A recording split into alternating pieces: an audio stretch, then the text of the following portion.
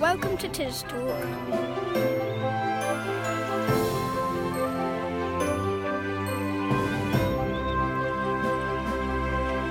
This is a podcast coming from Tisbury, Wiltshire and surrounding villages.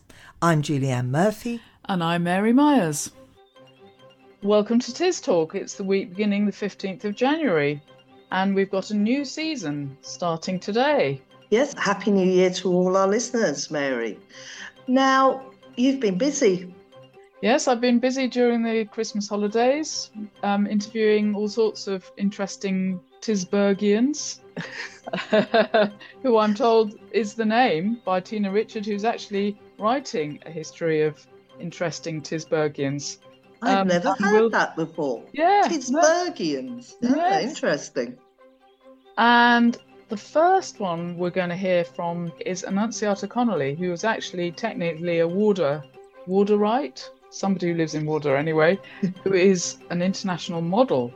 So we'll be hearing from her later. But I've spoken to all sorts of interesting other people. Robert Barnes, who was born and brought up here. Debbie Carter, who's just won an award for her nature work. Anne Martin, who runs all sorts of societies, but is mainly a China expert.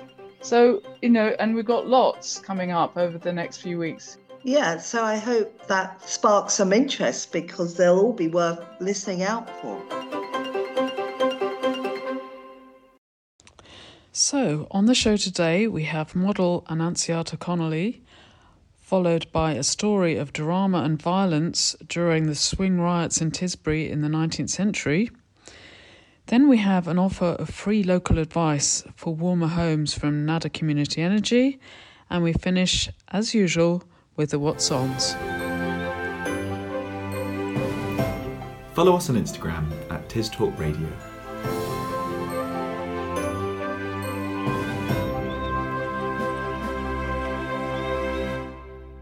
Annunziata, thank you very much for coming on TisTalk. Hello, to start with. Have you had a good Christmas? I've had a lovely Christmas, thank you. Great.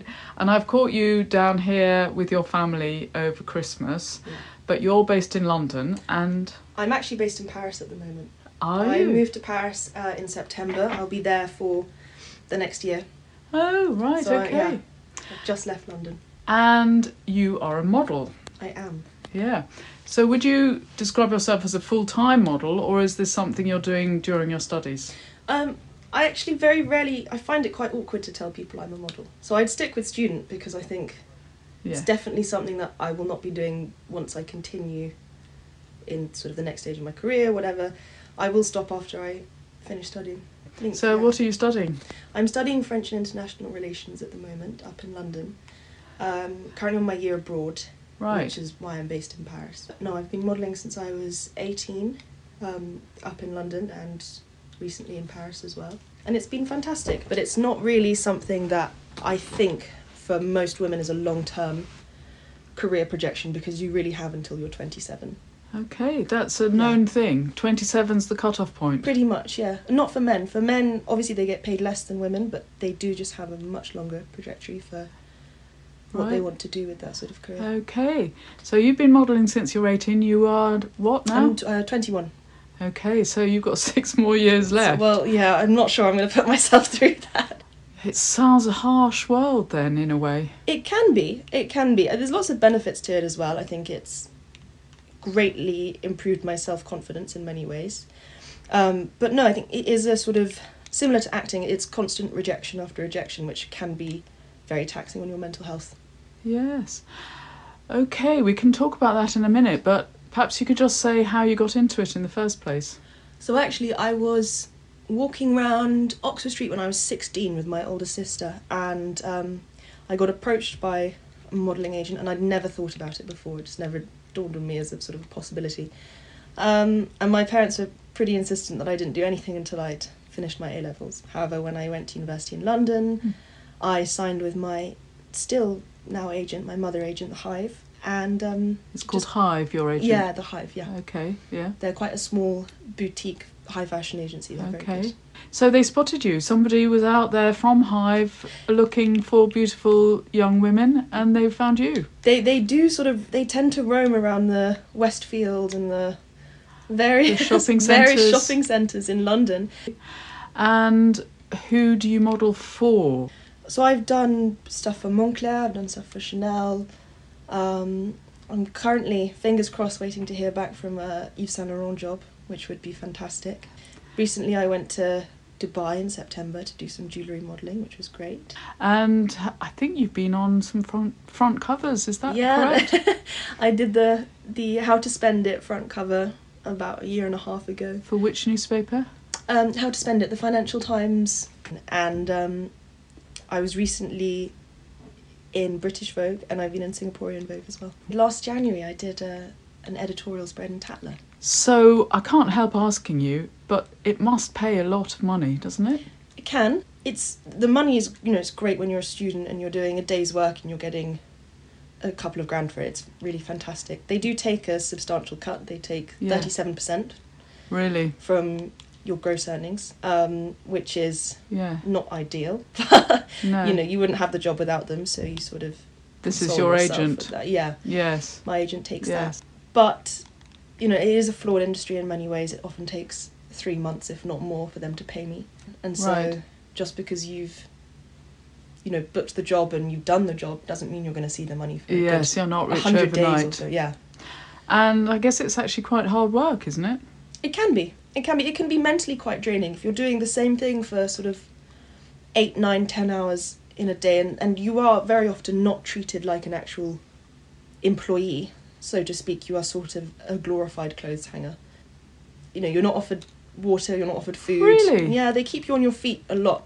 I've learned, I think when I started out, I was very meek about things. I didn't want to say that I was tired or that I needed water or something like that. And I think as I've had more and more experience with the industry, you just put it down as you want it. You sort of say, actually, I want 5 minutes break now, I'm really, really tired. They do respect that. They just don't think to offer it. I thought they treated you like royalty. No. But that said, I've had some brands who've been really fantastic and really, really wonderful. So it depends. It's a mixed bag of experiences. You get the really great and then the not so great. So how would you describe a typical day of modelling for a label in London? Normally very early starts. Right. You wake up early, you arrive wherever they've sent you. It's actually very often Hackney area is very popular. For some reason, everything seems to shoot in Hackney. And you arrive, clean face, clean hair. They'll put you in hair and makeup. They'll start shooting maybe an hour and a half, 2 hours after hair and makeup. Especially as I've done some very sort of eclectic looks. Wigs that have gone down to my ankles, which take about an hour and a half to put on. And Okay.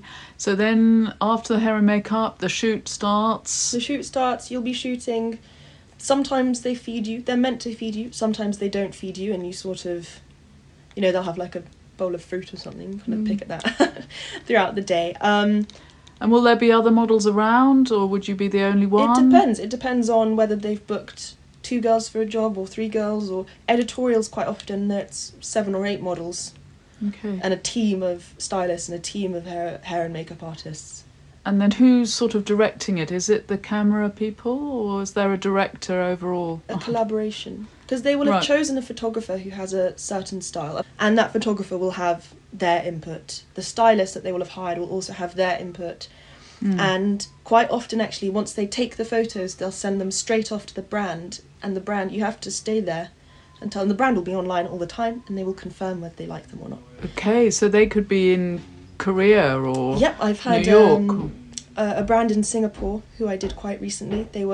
Someone was up until 5 a.m. in the morning for what was their time, just verifying whether they liked the images or not before we moved on to the next look. Okay, thank you so much for all that real insight into the modelling world. But what gets you out of bed in the morning? I would have to say a cup of coffee. I'm very rarely functioning before I've had caffeine. Okay, good strong dose Good, of caffeine. strong, normal coffee. Nothing fancy, just normal Great. coffee. And what's your favourite dish that you'd take to a desert island? I think it would have to be Dream a Little Dream of Me by the Mums and the Papas, because as a child I remember that being played by my older sisters, so it's sort of ingrained in my memory as one of my Great. favourite songs. What do you most like about Tisbury or the area? Because, I mean, you're from Wardour. Yes. So perhaps not necessarily Tisbury, but the area it's Well, I'd have to say the leisure centre in Tisbury, when I come home, that is honestly one of my favourite parts about being home, is going to a gym that's not full all the time but still has all the right equipment, and I really enjoy that. I was there this morning actually. I go with my sister. We're trying to get my mum into it at the moment, but the leisure centre there is really fantastic. Yeah, it is actually, you're right. And what do you most dislike about the area? I must say, I've lived in Wardour all my life and I love it to pieces. I can't think of anything negative about it. It is sort of paradise on earth for us. So Great, fair enough. What's your favourite local view? From Wardour, on the top of the valley, there's a beautiful view where you can see all the way across, which I was lucky enough to... My bedroom was there for... Oh, so it's the view out of your window? Yeah, 100%. Okay, lovely. Now, complete this sentence. Not many people know this about Tisbury, but... There is actually a fantastic antique shop at the top of the high street, which always has amazing little trinkets in it, and I love sort of collecting things, so that's always been somewhere I've loved to go. Can you say any particular treasure you've bought there? Well, they have a lot of prints, and I love prints, so yeah, I'd have to say that they have a whole room that's just dedicated to prints. And you bought one or two there. Oh, I've bought many over the years. Nice. Now, quick fire. Dogs or cats? Dogs. Tea or coffee? Coffee. Beer or wine? Beer. Football or rugby? Rugby. Radios 1, 2 or 3 for music? Radio 2. Okay. Yeah, Radio 1's a bit too intense, and Radio 3 is all that my parents listen to, so I get a bit bored of it. Radio 2 is pretty good, I'd say. Fantastic. Thank you very much. Thank you. TisTalk, a podcast from Tisbury on tistalk.buzzsprout.com.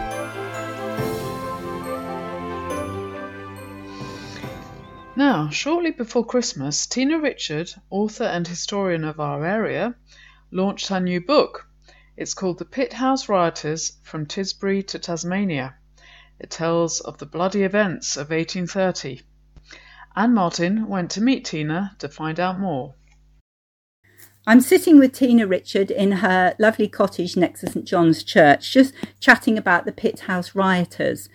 Who exactly were the Pythouse Rioters, Tina? They were the young men of the village of Tisbury and the surrounding area, the immediate surrounding area, who were agricultural workers who worked on the tenant farms in the immediate area. So they worked for people like the then Lord Arundel, John Bennett at Pythouse, but they worked on the land. And why did they choose to riot? Well, the situation was at the time that the agricultural industry was changing from being completely physical work to introducing machinery. And the piece of machinery that really triggered the whole of the swing riots off in the south of England, and to some extent slightly north, was the introduction of the big threshing machines. Prior to that, the agricultural workers had done the threshing by hand in barns in the winter. And what the threshing machine did was to stop them getting that work during the winter months. Swing riot? So how did it get this name? It got its name from, there were two things really. The first thing was that owners of farms all across the south of England started getting letters from the mythical, and I'm putting it in inverted commas, mythical Captain Swing.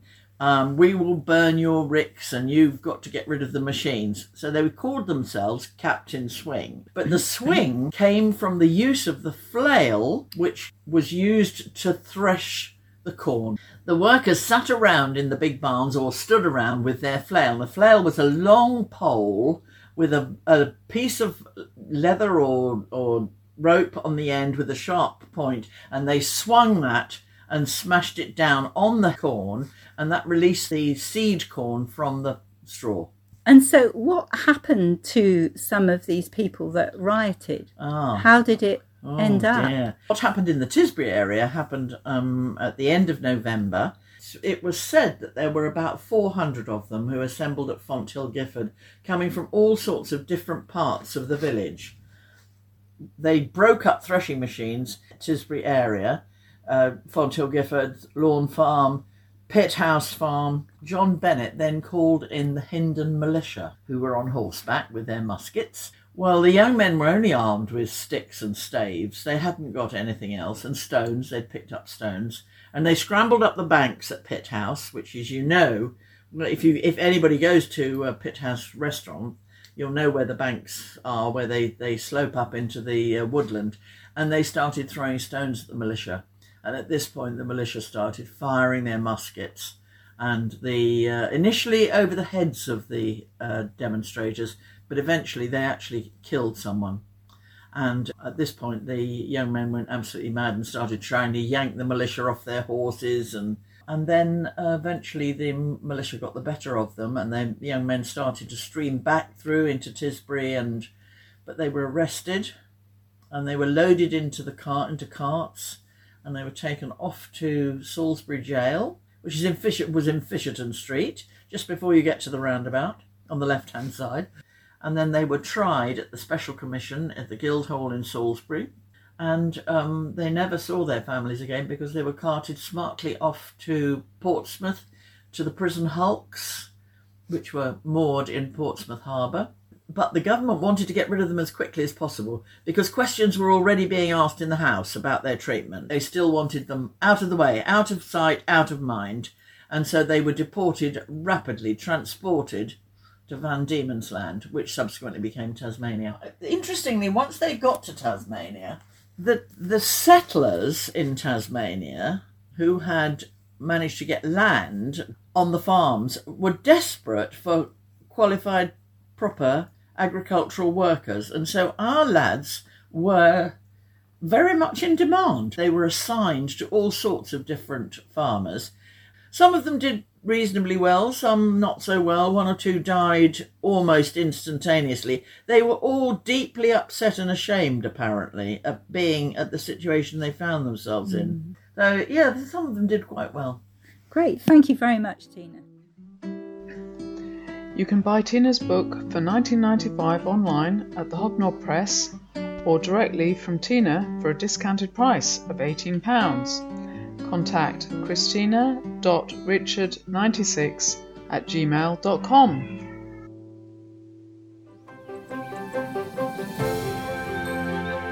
TisTalk, a podcast from Tisbury on TisTalk.buzzsprout.com. Now here's a short message from the Nadder Community Energy's Warmer at Home team. Are you aware of anyone in the Tisbury area who might be struggling to keep warm at home this winter? Do you think they might welcome a free heat loss survey to help detect cold spots and drafts, coupled with advice on possible remedies? Using a thermal camera, Nadder Community Energy's Warmer at Home team are ready to respond to requests for a home visit to detect problems and provide a brief report, all for free. No commercial sales pressure, just local volunteers helping local residents with simple practical advice.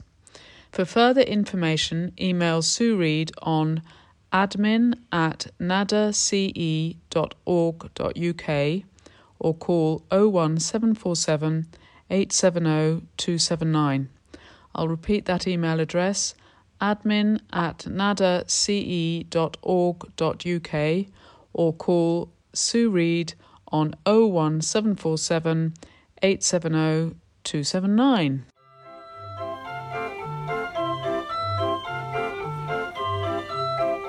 If you wrap up warm, there are plenty of activities on to tempt you out this week. On Tuesday, there is the Tisbury Parish Council Environment Committee meeting in the Parish Reading Room at 6 p.m. This will be followed by the Tisbury Parish Council meeting at 7 p.m, at which the TPC 2024-25 budget and precept will be approved. All are welcome at both meetings. On Wednesday, the Pop-Up Cafe is in the Hinton Hall from 10 a.m. to 12 noon for a fun morning of tabletop games, conversation and homemade cake. Then at 1:30 p.m, the TisBus outing is to the Victoria Hall to see the film Finding Your Feet, starring Imelda Staunton, Celia Imrie and Timothy Spall. The film will be followed by afternoon tea. Tickets are £5. To book a space, call 07500 802 525. In the evening, the Horticultural Society is holding a talk entitled Your Seasonal Garden, given by the team from Castle Gardens, Sherborne. This is in the Methodist Hall at 7 p.m. for 7:30 p.m. Society membership is not needed. All are welcome. On Saturday, there is the Community Cafe breakfast in the Methodist Church from 9:30 to 12 noon. And the Tisbury Country Market will be in the Victoria Hall from 10 to 11 a.m. This is the one market they are holding during January. From February, it will revert to the first and third Saturdays of the month. On Sunday, Seventh Arts are showing the film Cézanne, A Portrait of Life in the Victoria Hall at 6:30 for 7 p.m. This is a revealing film about a man dubbed the father of us all by Matisse and Picasso. Tickets are £10. And showing at Messham's is Eugenie Vronskaya's exhibition Between the Seen and the Imagined. For more information on this exhibition, visit the Messham's website. And that's a roundup for this week. Thank you.